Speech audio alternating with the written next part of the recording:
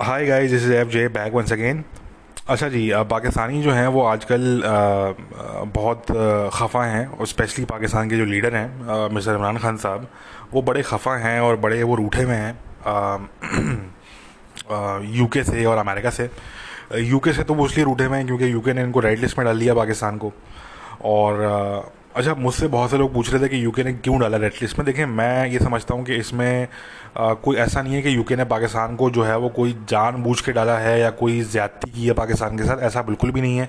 जितनी चीखें पाकिस्तानी मार रहे हैं तो उतनी चीखें इनको मारनी नहीं चाहिए, ठीक है। आराम से बैठें, चुपचाप बैठें। और देखें, मेरे हिसाब से ये है कि पहले तो आप ये माइंड में रखेंगे, पाकिस्तान में करप्शन तो आपको पता है कि सर चढ़ के बोलती है।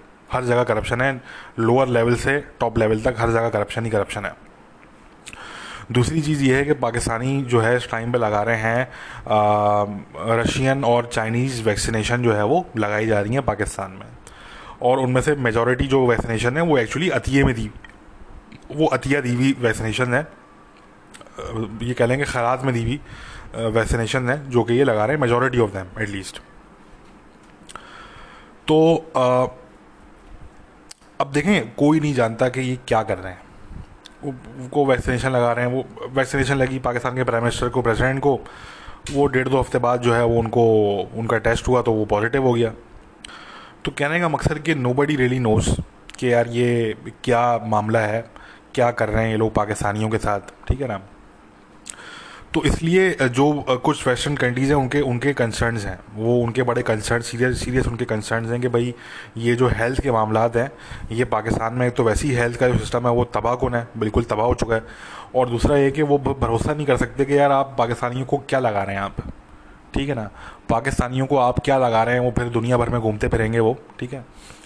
और वैसे मैं आप लोगों को बताऊं, देखें, पहले तो मैं ये आप लोगों को बताऊं, this is a public service message कि भाई please get yourself vaccinated as soon as possible, ठीक है। पहली चीज़ तो ये हो गई। दूसरी चीज़ देखें, मैं आप लोगों को बताऊं कि सबकी तरह अपनी अपनी राय होती है। जो वैक्सीन आपको बेहतर लगे आप वो लगवाइए, वो आपका डिसीजन है, आपकी बॉडी है, आपकी ज़िंदगी है, आपका पैसा है, आपने जो करना है उसके साथ आप करिए, ठीक है। The consequences will be faced by you alone.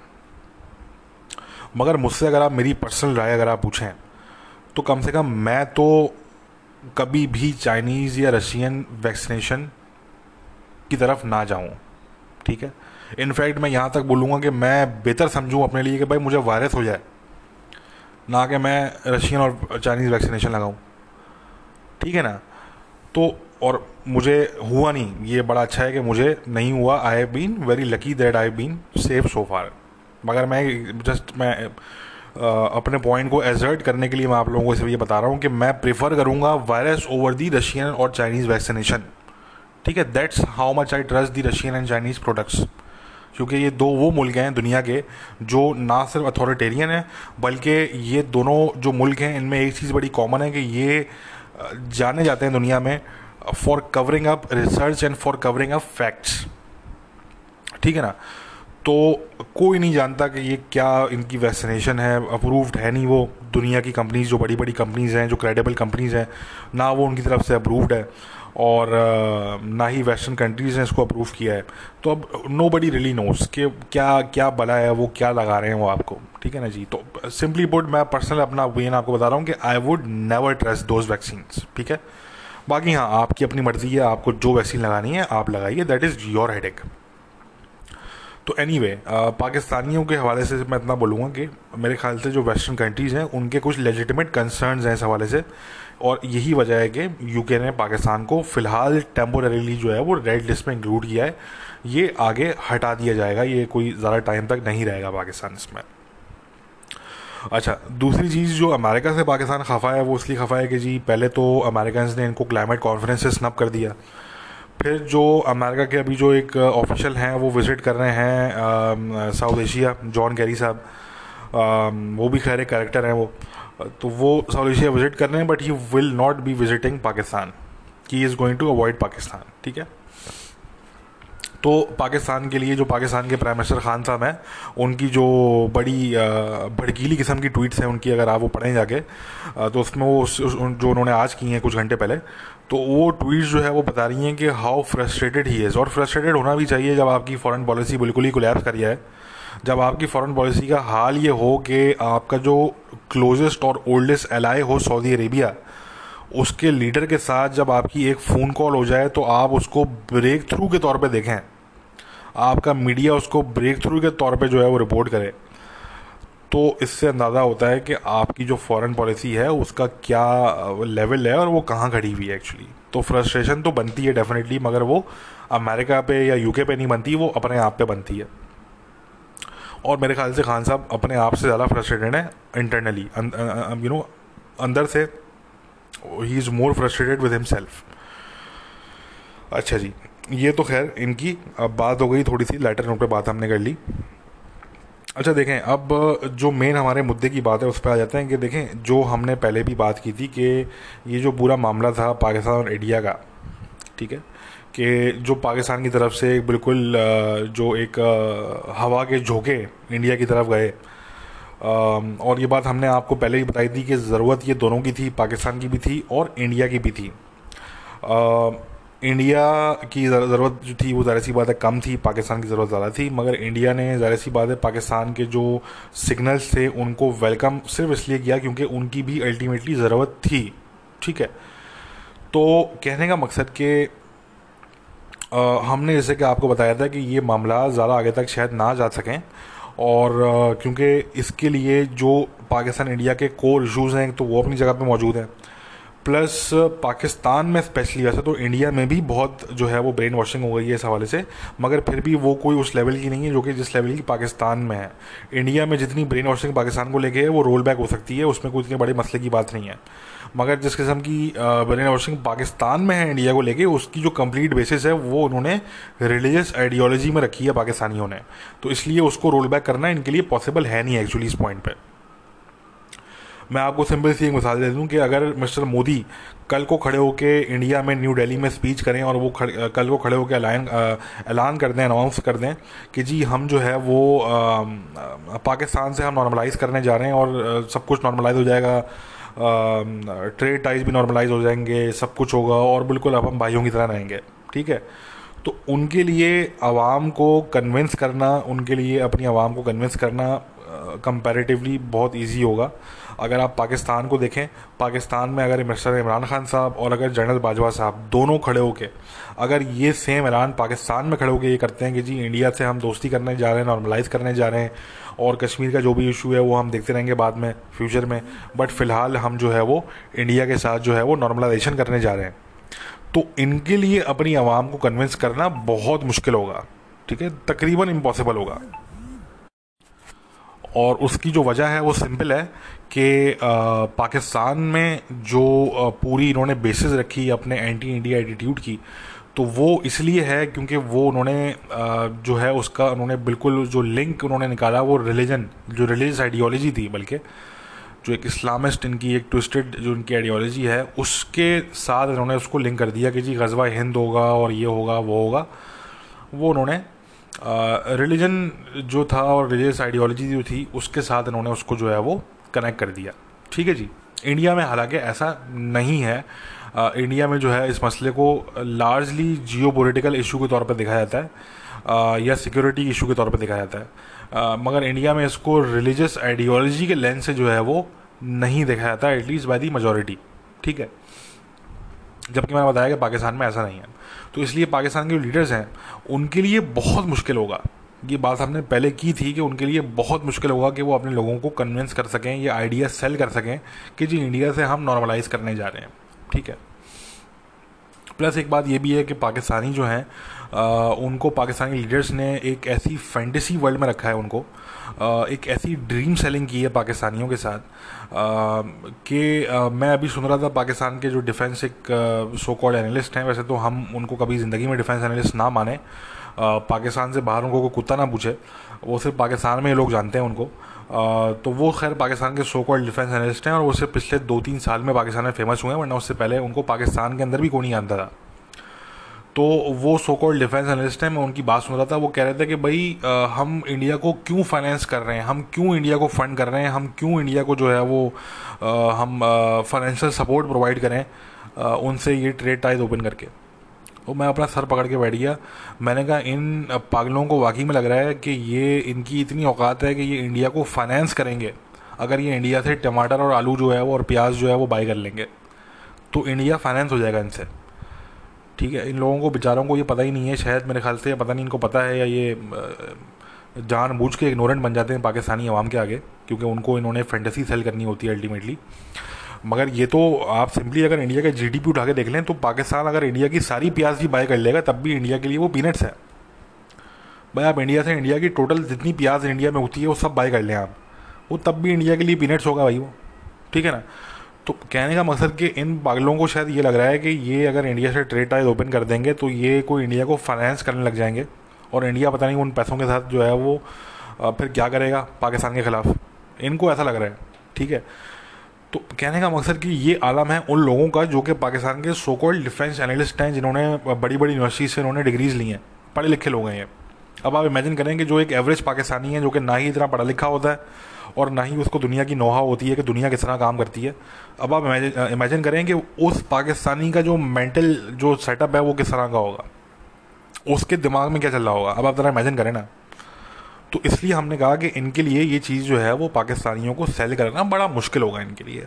और वही चीज़ जो है वो अब प्रूव हो गई, हमारी बात सही प्रूव हो गई वंस अगेन कि मिस्टर खान साहब को अपना ही डिसीजन सस्पेंड करना पड़ गया उनको, जब उनको रियलाइज़ ये हुआ कि जी ये तो कहीं ऐसा ना हो कि हम लोकल लेवल पे हम कहीं के ना रहें, लोकल लेवल पे इतना सख्त बैकलैश हो कि हम जो है वो बिल्कुल यानी कि अपने लोगों के सामने हम गंदे हो जाएं।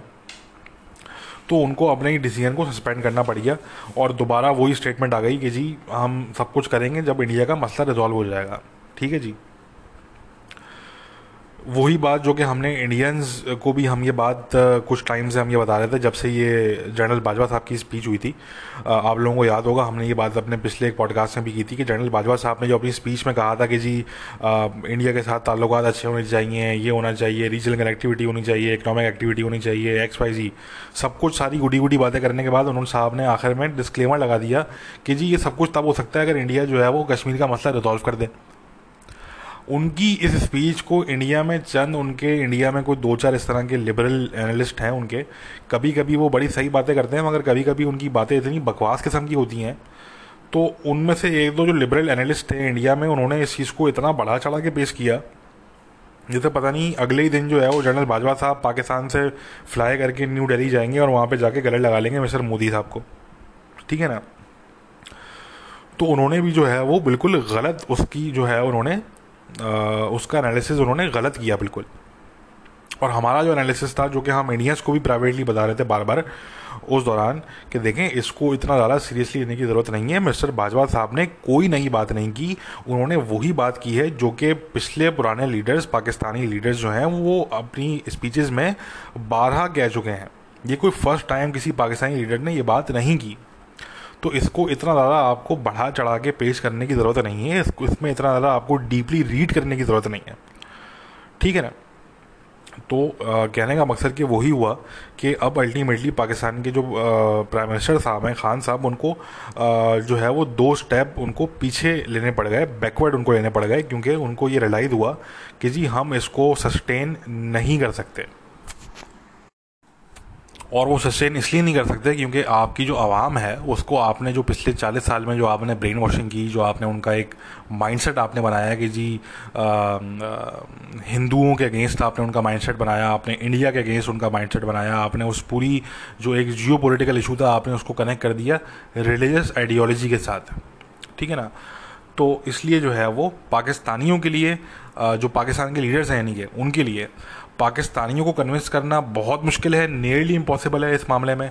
मगर इंडियन लीडरशिप के लिए इंडियंस को कन्विंस करना खासा आसान है, कंपैरेटिवली उनके लिए इजी है। ठीक है। तो इसलिए ये सारी बात आती है कि the ball is in the court of Pakistan not India. कहने का मकसद कि पहली बात कश्मीर का इशू कोई नहीं निकलने जा रहा, जो कश्मीर का इशू निकलना था वो इंडिया ने ऑलरेडी जो कश्मीर के इशू का जो सॉल्यूशन निकल रहा था वो इंडिया के नज़दीक वही था कि जी 370 को हम एब्रोगेट कर देंगे और यही सोल्यूशन है। तो वो तो जो जैसी चीज़ें थी वो वैसी ही रहेंगी, उसमें कोई रोल बैक इंडिया नहीं करेगा कभी भी। एक तो इसको आप समझ लें बात को, ठीक है। दूसरी चीज़ ये कि अगर उसके बावजूद अगर आप ट्रेड टाइज ओपन करने की बात करते हैं इंडिया के साथ, तो आप पाकिस्तानी पब्लिक को समझा नहीं पाएंगे, आपके लिए समझाना बहुत मुश्किल हो जाएगा कि जी इंडिया के साथ हम क्यों जो है वो ट्रेड टाइज ओपन करने जा रहे हैं। तो आपके लिए समझाना बहुत मुश्किल हो जाएगा पाकिस्तानियों को। तो इसलिए अगर आप देखें तो मिस्टर खान साहब जो हैं, इनकी अपनी पार्टी में से जो है वो लोगों का क्रिटिसिज्म आना शुरू हो गया था कि जी ये आप इंडिया के साथ क्यों आप नॉर्मलाइजेशन करने जा रहे हैं। इंडिया ने तो किसी भी अपने डिसीजन पे कोई भी चीज़ जो है वो उन्होंने रोल बैक नहीं की, ठीक है, और ना ही वो करेंगे। इंडियंस, उनका कोई इरादा नहीं है, वो पागल थोड़ी है कोई, जो उन्होंने करना था उन्होंने कर लिया। तो ये जो है वो मामलात हैं। तो again a moment of silence for all those South Asian analyst and also some western analyst जिन्होंने जो है वो इस जनरल बाजवा साहब की स्पीच को और जो पूरी जो पाकिस्तान की तरफ से जो ग्रीन सिग्नल या जो ये कह रहे हैं कि जो खुशगवार हवा के झोंके जो जा रहे थे दुनिया की तरफ और इंडिया की तरफ, तो जिन एनालिस्ट हजरात ने जो है वो उसको बड़ा सीरियसली उसको रीड किया और उसको बड़ा बढ़ा चढ़ा के पेश किया कि पता नहीं पाकिस्तान जो है वो शायद चेंज हो गया है या उनकी थिंकिंग चेंज हो गई है, तो उनके लिए मोमेंट ऑफ साइलेंस हम बोलेंगे, ज़ाहिर सी बात है। और ऐसा कुछ भी नहीं है, पाकिस्तान की ना ही थिंकिंग चेंज हुई है ना ही अप्रोच चेंज हुई है। अच्छा, मज़े की बात यहाँ पे मैं ये भी ऐड कर दूँ कि जो पाकिस्तान के जो लीडर्स हैं इंक्लूडिंग पाकिस्तान फॉरेन मिनिस्टर, जो ये कहते फिर रहे हैं कि जी हम जियो पॉलिटिक्स से जो है वो अब हम अपनी थिंकिंग को चेंज करके अब हम जियो इकोनॉमिक्स की तरफ हम आ रहे हैं, तो ये अगेन ये इनकी ड्रामेबाजी है। इसमें जो है वो अगेन वैसे तो खैर हम जानते हैं कि दुनिया तो समझ ही रही है इनकी ड्रामेबाजी को, जितनी गवर्नमेंट्स हैं वो सब समझ रही हैं अच्छी तरीके से, अमेरिकन समझ रहे हैं अच्छी तरीके से, बट जो बेचारे लोग एवरेज लोग हैं पाकिस्तान इंडिया में, वो लोग भी समझ लें इस चीज़ को कि ऐसा कुछ भी नहीं होने वाला है और ये ड्रामेबाजी है, ये कुछ भी नहीं है। ये जियो इकोनॉमिक्स की तरफ जाने का मकसद सिंपल अल्फाज में ये है कि जी हमें पैसा चाहिए, हमें कोई पैसा दे दे, कोई हमें खर्ची दे दे, कोई हमें इमदाद, कोई अतिया, कोई कोई सदका, कोई खैरात, कुछ हमें कोई दे दे। ये इसका सिंपल अल्फाज में इतना मतलब है, इससे अलग कोई मतलब नहीं है इसका, ठीक है। ना ही पाकिस्तान जो है वो पाकिस्तान के अंदर कोई इंडस्ट्रीज लगाने जा रहा है, ना ही इनकी अपनी जो इनके अपने इदारे थे स्टील मिल्स वगैरह इस तरह के जो इदारे हैं जो कोलैप्स हो गए बिल्कुल, ना ही ये उनको जो है वो खड़ा करने जा रहे हैं। ये कोई भी इस तरह की कोई चीज़ करने नहीं जा रहे हैं। इनका सिंपल अल्फाज में सिर्फ इतना मतलब है दुनिया से, ये सिंपल कहना चाह रहे हैं कि भाई हमें कोई अतिया, कुछ चंदा, कुछ सदका, को खैरात, ठीक है ना, कुछ तो दे दो भाई, कुछ तो दे दो अल्लाह के नाम पे, कुछ तो दो। वो कुछ भी नहीं आ रहा, क्योंकि चाइना ने जो है वो पैसा लगाना बंद कर दिया है फिलहाल सीपैक पे, क्योंकि चाइना के अपने कंसर्न है। चाइना को ये होता है कि जी ये पाकिस्तान में बड़ी करप्शन है और पाकिस्तान में जो है वो ब्यूरोक्रेसी जो है वो बड़ी लेज़ी है, ठीक है ना, बड़ी इनकॉम्पिटेंट है। तो वो एक फ़ाइल जो है वो उसको उस पर साइन होने में, वो प्रोजेक्ट अप्रूव होने में जो है वो 6-6 महीने, वो 12-12 महीने लग जाते हैं। चाइना प्रेफर करता है पाकिस्तान में वन पार्टी सिस्टम, कि जी या तो प्रेसिडेंशियल सिस्टम हो या वन पार्टी सिस्टम हो, कि हम जो है वो डायरेक्ट डील करें एक ही बंदे के साथ और वही बंदा जो है वो हमें जवाब दे आगे से, ठीक है ना। तो चाइना के अपने मामला हैं। चाइना ने खैर जो है वो चाइना की गवर्नमेंट, वैसे मैं बताऊं कि वो due to a lot of reasons वो खुश नहीं है इमरान खान साहब की गवर्नमेंट से। चाइना के अपने कंसर्न हैं, ठीक है, उनके अपने कंसर्न हैं। इसी तरीके से आप देखें अरब स्टेट्स हैं, अरब स्टेट्स भी जो है वो पाकिस्तान को अच्छी तरीके से पहचान गए कि जी ये किसी के सगे नहीं हो सकते, ठीक है। देखें, जो अपना सगा नहीं हो सकता, जो अपने ही मुल्क को बर्बाद कर दे, जो लीडर अपने ही मुल्क को बर्बाद कर दें, अपनी ही फॉरेन पॉलिसी को बर्बाद कर दें, अपने मुल्क के इदारों को बर्बाद कर दें, उनको ना खड़ा करें उनके पाँव पे, जो अपने ही मुल्क के दुश्मन हो सबसे बड़े, वो कभी किसी और मुल्क के सगे कैसे हो सकते हैं वो, ठीक है ना। तो अरब स्टेट्स ने भी ये रियलाइज़ कर लिया कि यार ये किसी के सगे नहीं है, इनको जब तक हम अनकंडीशनली पैसा दे रहे थे तब तक ये बड़े कुड़ी थे हमारे साथ, और जैसे ही इनके मफादात जो है वो कहीं और गए तो इन्होंने जो है वो फ़ौरन से हमें आके दिखाना शुरू कर दी इन्होंने, ठीक है ना। तो इसलिए अरब्स की तरफ से भी आप ये भूल जाएं कि अब वो मामला दोबारा होंगे कि जी अरब्स जो है इस तरह पहले आपको पैसा दे दिया करते थे और वो बगैर उसमें कोई कंडीशन भी नहीं लगाते थे, उसमें वो ज़्यादा कोई शर्तें भी नहीं होती थी उनकी, और वो आपको दे भी दिया करते थे पैसा, ठीक है ना, और उसमें सूद वगैरह इंटरेस्ट वगैरह का रेट भी बड़ा कम होता था उसमें। तो वो बहरहाल अब जो है वो चैप्टर क्लोज हो गया वो, ठीक है, कम से कम कुछ टाइम के लिए तो क्लोज हो गया, क्योंकि मैंने आप लोगों को पहले ही बताया था कि मिस्टर इमरान खान साहब की गवर्नमेंट और मिस्टर इमरान खान साहब खुद अब एक्सेप्टेबल कम से कम नहीं है बहुत से लोगों को रियाद में और अबू धाबी में, ठीक है जी। तो एक बात ये भी समझने की है कि उनके जो कंसर्न्स हैं वो डायरेक्टली पाकिस्तान की सिविलियन लीडरशिप के साथ हैं, बल्कि उनके कंसर्न्स इस्टेब्लिशमेंट के साथ भी नहीं है। अगर कंसर्न उनके हैं तो वो पाकिस्तान की सिविलियन जो लीडरशिप है, मिस्टर इमरान खान साहब जो हैं, और जो उनकी सिविलियन गवर्नमेंट है, उनके साथ उनके कंसर्न्स हैं, ठीक है जी। तो बहरहाल कहने का मकसद कि उनकी तरफ से भी पैसा आना पाकिस्तान बंद हो चुका है, और अगर वो दोबारा पैसा देते भी हैं, लेट्स सपोज फ्यूचर में लोन की सूरत में या किसी भी सूरत में, तो वो एक हाथ से देंगे, दूसरे हाथ से लेंगे, दूसरे हाथ से कुछ ना कुछ लेंगे वो आपसे। वो अब अनकंडीशनली जो पहले दे दिया करते थे वो वाला मामला अब ख़त्म हो चुका है, वो अब नहीं होगा कम से कम, ठीक है ना। फिर आप देखें अमेरिका और आईएमएफ, तो अमेरिका ने तो वैसे ही ऑलरेडी हाथ खींचा हुआ है, ठीक है। आईएमएफ जो है वो, अच्छा अब मैं आपको ये बता दूं कि देखें हमारी इन्फॉर्मेशन के हिसाब से मामलात कुछ यूँ हैं कि ये जो पूरा मामला हुआ इंडिया के साथ ट्रेड रीओपन करने का मामला, इसमें कहीं ना कहीं आईएमएफ खड़ा हुआ था पीछे, और ज़ाहिर सी बात है आईएमएफ के साथ हम आपको पहले बता चुके थे कि अमेरिकन तो ऑलरेडी खड़े हुए थे, ठीक है ना। मगर आज मैं आप लोगों को ये भी बता रहा हूँ कि इसमें कहीं ना कहीं आईएमएफ भी खड़ा हुआ था। देखिए आईएमएफ की जो है वो दो तरह की कंडीशन होती हैं। एक उनकी कंडीशन होती हैं जो कि लोन वो प्रोवाइड करते हैं, उस पर दो तरह की कंडीशन होती हैं। एक कंडीशन होती है ऑन पेपर, जो कि ऑन पेपर होती हैं, और दूसरी कंडीशन होती है ऑफ पेपर, ठीक है ना। वो पब्लिकली डिस्क्लोज नहीं की जाती। तो हमारी इन्फॉर्मेशन के हिसाब से आईएमएफ की जो एक कंडीशन थी वो ये थी कि जी आप जो है वो काइंडली ये जो आप बार बार हमारे पास लोन लेने के लिए आ जाते हैं, बार बार आपको आईएमएफ याद आता है, तो आप ऐसा क्यों नहीं करते कि आप इंडिया से अपना ट्रेड जो है वो रीओपन करें, क्योंकि उससे आपकी इकोनॉमी को बड़ा फ़ायदा होगा। जो चीज़ें आपको बड़ी महंगी मिलती हैं वो इंडिया से बड़ी सस्ती मिल जाएंगी आपको।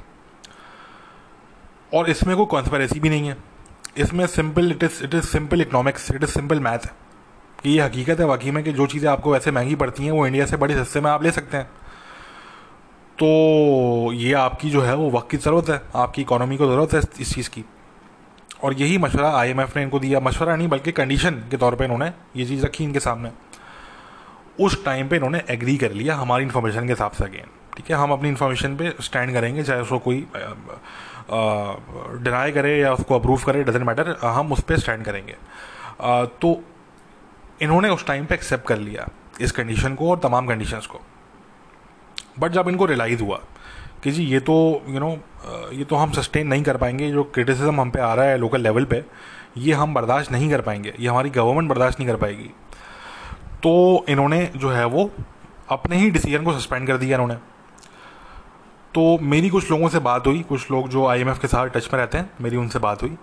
तो उन्होंने मुझे बताया कि आईएमएफ के जो ऑफिशियल्स हैं वो बड़े खासे नाराज़ हैं इस चीज़ पे, और उनकी तरफ से जो है वो अब ये चीज़ है कि या तो अब वो नेक्स्ट टाइम पाकिस्तान को मुँह ना लगाएं, ठीक है, या तो ये होगा कि वो पाकिस्तान को मुँह ना लगाएं, और नेक्स्ट टाइम जब पाकिस्तान लोन लेने के लिए जाएगा उनके पास तो शायद वो मना कर दें पाकिस्तान को, ये भी पॉसिबिलिटी है, अप्रूव ना करें वो लोन।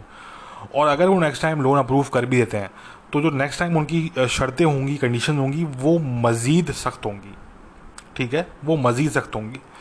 प्लस और भी उनकी जो है वो बहुत सी चीज़ें हैं, क्योंकि जो लोन उन्होंने ऑलरेडी दिए हुए हैं वो भी तो उन्होंने वापस लेने ना ऑब्वियसली। तो और भी मामला थे, मगर ये एक मामला है जो मैं यहाँ पे अपने पॉडकास्ट में आज डिस्क्लोज़ कर रहा हूँ आप लोगों के आगे, कि जो पूरा ट्रेड का जो मामला था पाकिस्तान इंडिया का, इसमें कहीं ना कहीं जो सजेशंस थी, कंडीशंस थी, वो आईएमएफ की शामिल थी, ठीक है। अच्छा, अब ये देखते हैं कि नेक्स्ट टाइम जो है वो आईएमएफ इनको मुंह लगाता है, इनको पैसे देता है या नहीं देता है, और अगर देता है तो फिर वो किस तरह की शर्तों पे देता है, ठीक है ना जी। और ये सब जानते हैं कि आईएमएफ जो है वो उसका एक ख़ास रिलेशनशिप है अमेरिका के साथ, अमेरिका की गवर्नमेंट के साथ, अमेरिका चाहे वो कोई भी गवर्नमेंट हो। तो ये तो बहरहाल इनके मामलात हैं पाकिस्तान के। जैसे कि हमने आप लोगों को पहले ही बताया था कि ये ज़रूरत पाकिस्तान की ज़्यादा थी, इंडिया की कम थी। पाकिस्तान इंडिया से चीनी लेगा, टमाटर लेगा, प्याज लेगा, तो पाकिस्तान का फ़ायदा इसमें ज़्यादा होगा, इंडिया का फ़ायदा इसमें कम होगा बनिस्बत।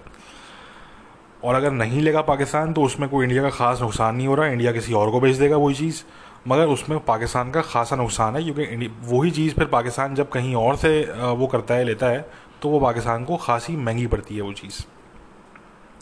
और इनके अपने मुल्क में भी इस तरह की चीज़ों की फिर किल्लत रहती है, ठीक है ना। जो वेजीज़ हैं पाकिस्तान में वो बड़ी महंगी, अक्सर जो है वो सुनने में आता है कि बड़ी महंगी चल रही हैं।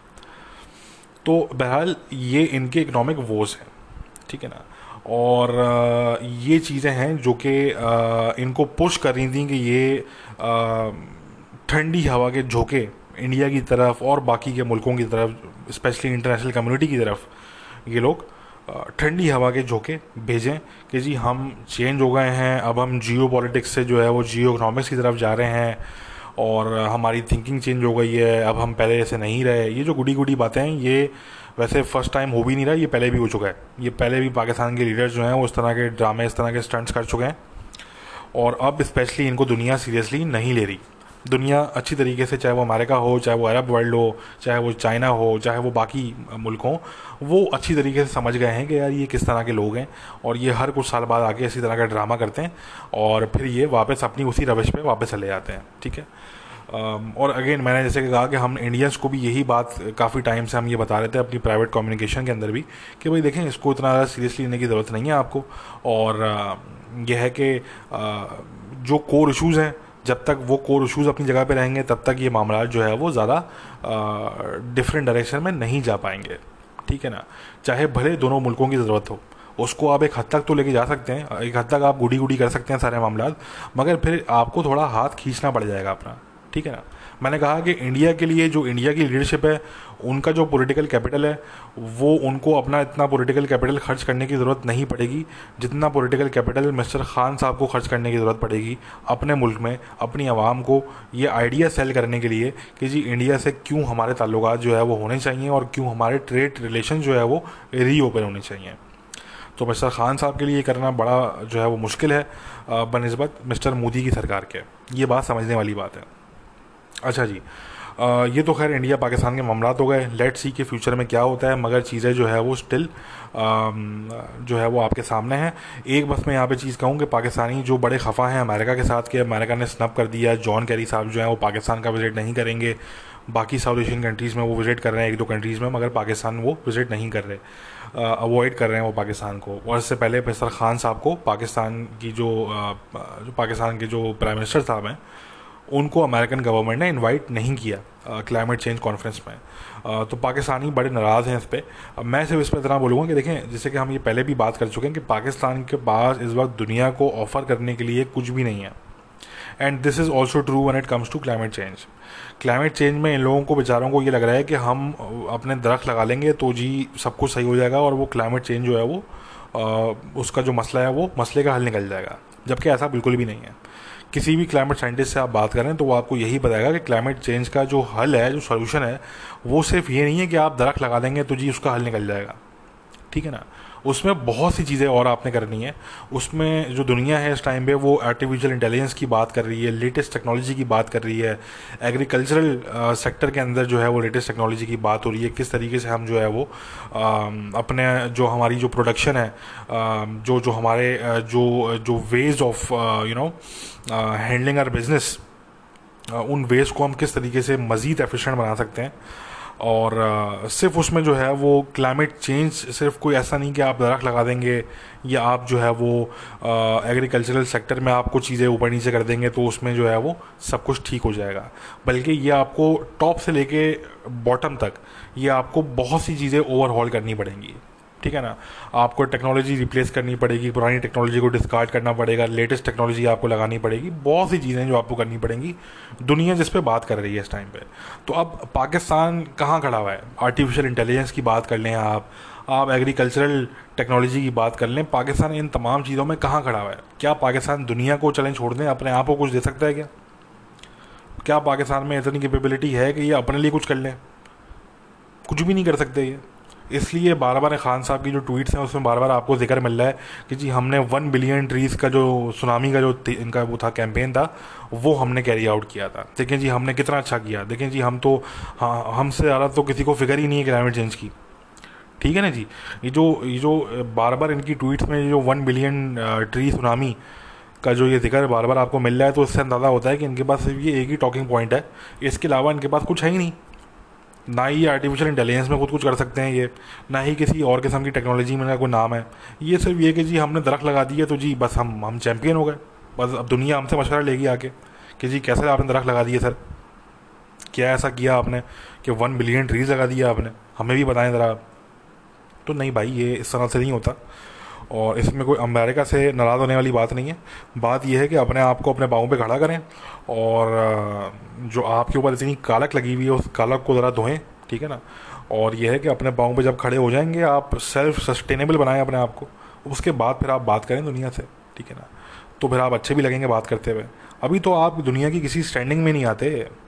बांग्लादेश दुनिया को ज़रा डिलीवर करके दे सकता है क्लाइमेट चेंज पे बनस्बत पाकिस्तान के, इससे इमेजिन कर लें आप, ठीक है ना। बांग्लादेश जो है वो दुनिया को ज़्यादा डिलीवर करके दे सकता है when it comes to climate change as compare to Pakistan.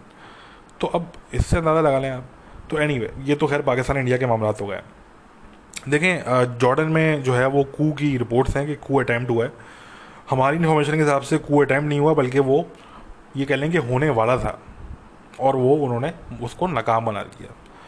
और ये भी मुमकिनात में से शामिल है कि उनको जो इन्फॉर्मेशन दी है वो किसी दूसरे स्टेट ने दी है, ये भी मैं आपको बता दूं, ठीक है ना। जॉर्डन की जो गवर्नमेंट है, जो जॉर्डन की जो किंगडम है, उनको जो पूरी जो इतला दी है कि जी आपके मुल्क में इस तरह की प्लानिंग हो रही है, तो ये किसी और मुल्क ने दी है। मैं नाम नहीं लूँगा, मुझे पता है किस मुल्क ने दी है, मगर मैं अभी नाम नहीं लूँगा, ठीक है। बट ये इन्फॉर्मेशन उनको बाहर से आई है, ठीक है, ये उनकी अपनी इन्फॉर्मेशन नहीं थी। एनीवे, ये जो चीज़ हुई है इस पर देखेंगे कि आगे क्या होता है, इस पर ज़्यादा हम कमेंट नहीं करेंगे। इसके अलावा जो ईरान और चाइना की डील हुई है, देखें, ईरान के अंदर इस डील को लेके, ये 25 ईयर की जो डील हुई है, इस डील को लेके ईरान के अंदर बड़ी जो है वो बेचैनी है ईरान की, स्पेशली जो आवाम है, और स्पेशली जो ईरान के जो नेशनलिस्ट हैं, जो बड़े उनके एक्सट्रीम किस्म के खपती किस्म के जो नेशनलिस्ट हैं उनके, उनमें बड़ी अनईजीनेस है, बड़े वो अनकंफर्टेबल हैं इसको लेके, क्योंकि उनको ये लग रहा है कि यार ये चाइना को गेम कर रहा है हमारे साथ। वेस्ट से तो बच गए, अमेरिका से हम बच गए, मगर चाइना ऐसा ना हो कि चाइना को गेम कर दे हमारे साथ, ठीक है ना। तो उनके अपने कंसर्न्स हैं, वो ज़रा ट्रस्ट नहीं कर रहे चाइना पे, ठीक है। मगर जो ईरान का रिजीम है वो ये अच्छी तरीके से जानता है कि जी इस वक्त हमें चाइना की शदीद ज़रूरत है, कि चाइना को किसी तरीके से हम इन्वॉल्व करें ईरान के अंदर, ठीक है ना। यही एक तरीका है कि शायद हम जो है वो इसराइल से, अमेरिका से बच जाएं, वरना अमेरिका से तो शायद बच जाएंगे मगर इसराइल नहीं छोड़ेगा हमें, ठीक है ना। इसराइल की तो पूरी जो है वो नज़रें लगी हुई हैं कि अगर ईरान, उनको लगता है इसराइल को कि जी ईरान जो है वो न्यूक्लियर वेपन बनाने वाला है, तो इसराइल फिर कुछ भी कर सकता है उस टाइम पे, फिर इसराइल कुछ भी कर सकता है, anything is possible at that time, ठीक है ना। क्योंकि ये मैं आपको बता दूं कि इसराइल कभी भी ईरान को न्यूक्लियर वेपन्स बनाने की इजाज़त नहीं दे सकता, उनके लिए पॉसिबल ही नहीं है, उनकी सर्वाइवल का मसला है। देखिए, ईरान के लिए न्यूक्लियर वेपन्स जो है वो सर्वाइवल का मसला नहीं है, मगर इसराइल के लिए जो है वो ईरान के पास न्यूक्लियर वेपन्स हो या ना हो, that is a survival issue for Israel. तो ये समझने की ज़रूरत है आपको। तो इसलिए बहरहाल ये जो 25 ईयर की डील है, अच्छा, हमारी इन्फॉर्मेशन के हिसाब से ये है कि इसमें बहुत सी चीज़ें जो पब्लिक कर दी गई हैं, those are not the only things. कुछ चीज़ें ऐसी हैं जो पब्लिक नहीं की गई, जो कि ऑफ द रिकॉर्ड है, जो कि ईरान ने और चाइना ने अपनी म्यूचुअल अंडरस्टैंडिंग के साथ ये एग्री किया है कि हम उनको इस वक्त पब्लिक नहीं करेंगे, ना ही अपनी आवाम के आगे और ना ही दुनिया के आगे। तो कुछ ऐसी चीज़ें हैं जो कि पब्लिक नहीं हैं स्टिल। हो सकता है कि foreign media, specially western media, उन चीज़ों पर रिपोर्ट करे आने वाले वक्तों में। जब वो करेगा तभी हम आपको रिपोर्ट करेंगे, उस पर हम कमेंट्री करेंगे अपनी। जब तक वो रिपोर्ट नहीं कर रहा उस पर, तब तक हम इस पर जो है वो मज़ीद बात नहीं करेंगे। और यहाँ पे बस मैं एक चीज़ ऐड कर दूँ कि बहुत से लोग हमसे शिकायत करते हैं कि यार आपको बहुत सी इन्फॉर्मेशन होती है, but you decide to sit on it, and आप उस इन्फॉर्मेशन को रिलीज़ नहीं करते, आप हमें बताते नहीं हैं, आप उसको दबा लेते हैं बात को, जब तक मीडिया उस पर बात नहीं करता। देखें, बात ये होती है कि I am not a journalist, ये बात मैं पहले भी कर चुका हूँ कि I am not a journalist, I am not a reporter, I am not in the business of breaking news, ठीक है, इसको समझ लें बात को। तो जो भी इसलिए इस तरह की इन्फॉर्मेशन होती है, जो हमारे पास होती भी है, तो उसको हम ब्रेक नहीं कर सकते। मैं कम से कम उसको ब्रेक नहीं कर सकता और ना ही मैं करना चाहता हूँ। ये काम मीडिया का है, ये काम जर्नलिस्ट हैं उनका है, रिपोर्टर्स हैं उनका है, वही करें अपने काम को तो ज़्यादा अच्छा है, ठीक है। तो इसलिए मैं बड़ा स्ट्रांगली बिलीव करता हूँ कि इंसान को अपने जो है वो एक लेन के अंदर रहना चाहिए, जहाँ पे जो आपका काम हो आप वही करें तो ज़्यादा बेहतर है मेरे ख्याल से। दूसरों की फील्ड में एंटर करने की कोशिश जो है वो करना मेरे ख्याल से मुनासिब नहीं रहता। तो इसलिए जो भी मामलात हैं, चाहे वो जॉर्डन से रिलेटेड हों, चाहे वो ईरान चाइना की डील से रिलेटेड हों, बहुत सी चीज़ें हैं जो कि हमारे इल्म में होती हैं, मगर हम उनको ख़ुद से डिस्क्लोज़ या ख़ुद से हम उनको लीक नहीं कर सकते आपके आगे।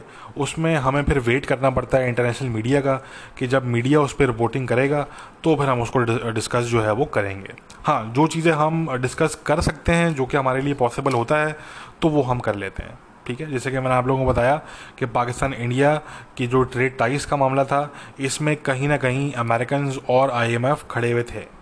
ठीक है, तो ये एक ऐसी चीज़ है, मुझे फ्रैंकली मुझे नहीं पता कि इस चीज़ पे किसी पाकिस्तानी एनालिस्ट ने, तजिया निगार ने, जर्नलिस्ट ने बात की है या नहीं की। I frankly do not have any idea. ठीक है, बट मैंने खैर कर दी है, ये चीज़ मैं कर सकता था तो मैंने कर दी है।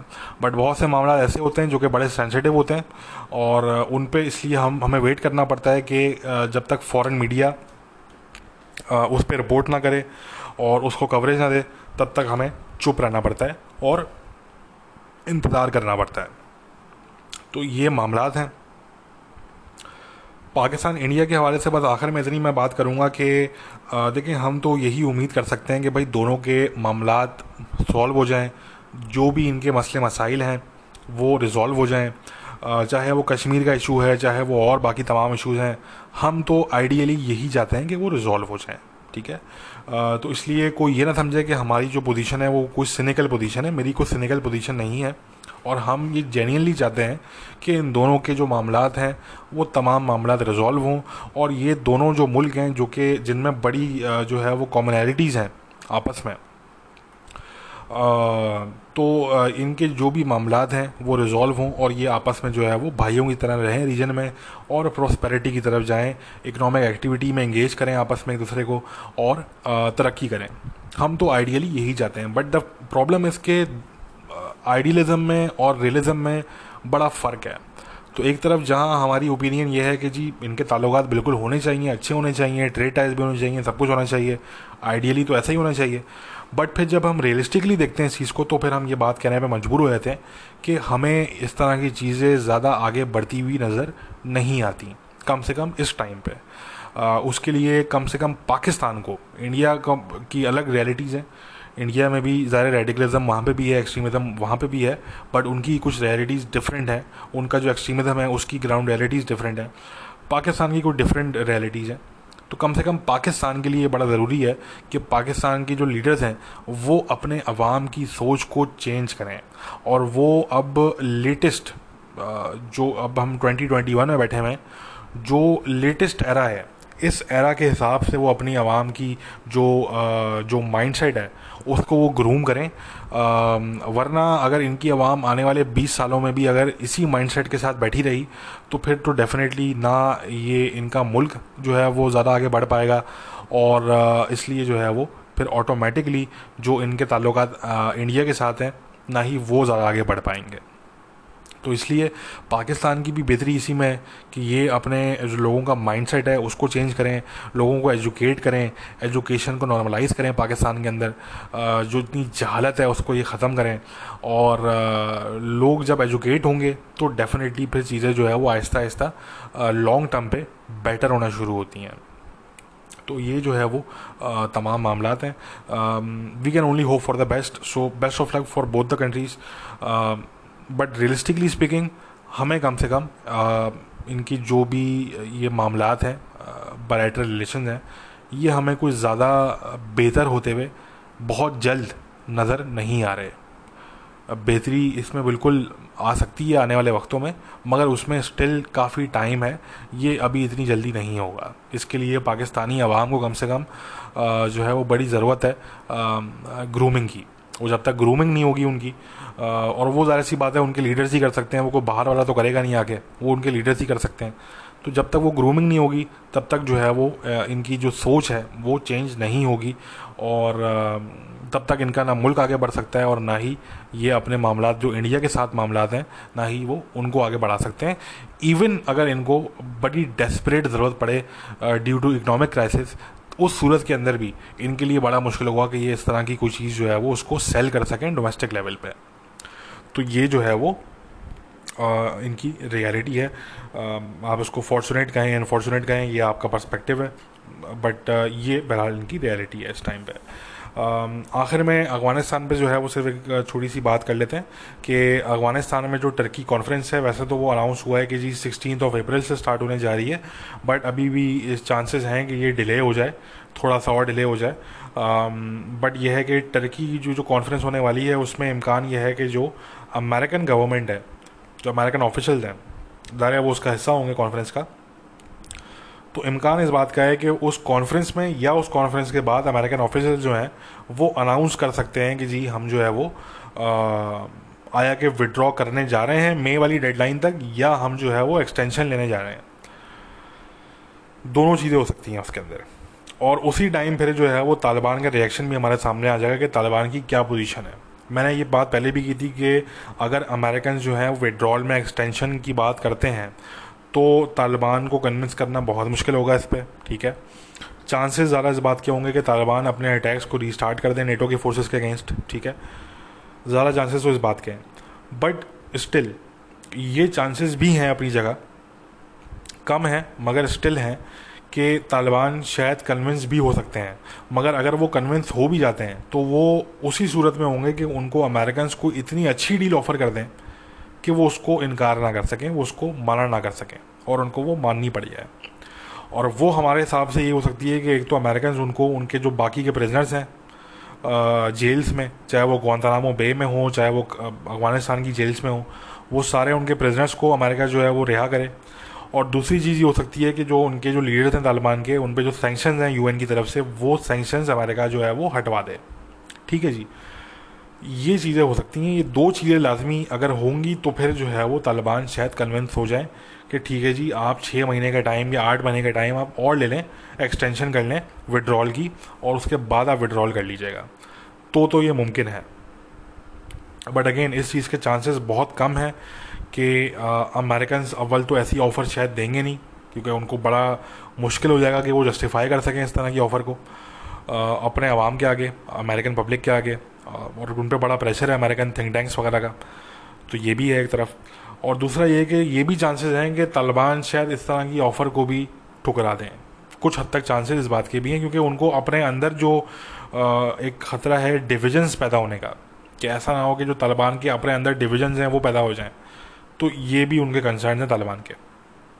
अगेन चांसेस हैं, चांसेस बिल्कुल हैं कि शायद वो कन्विंस हो जाएं, और चांसेस ये भी हैं कि कन्विंस वो शायद ना हो, ठीक है। It entirely depends on the kind of deal that is offered to them by the Americans, ठीक है ना। अगर वो डील इतनी अच्छी हुई तो शायद वो कन्विंस हो भी जाए, ठीक है।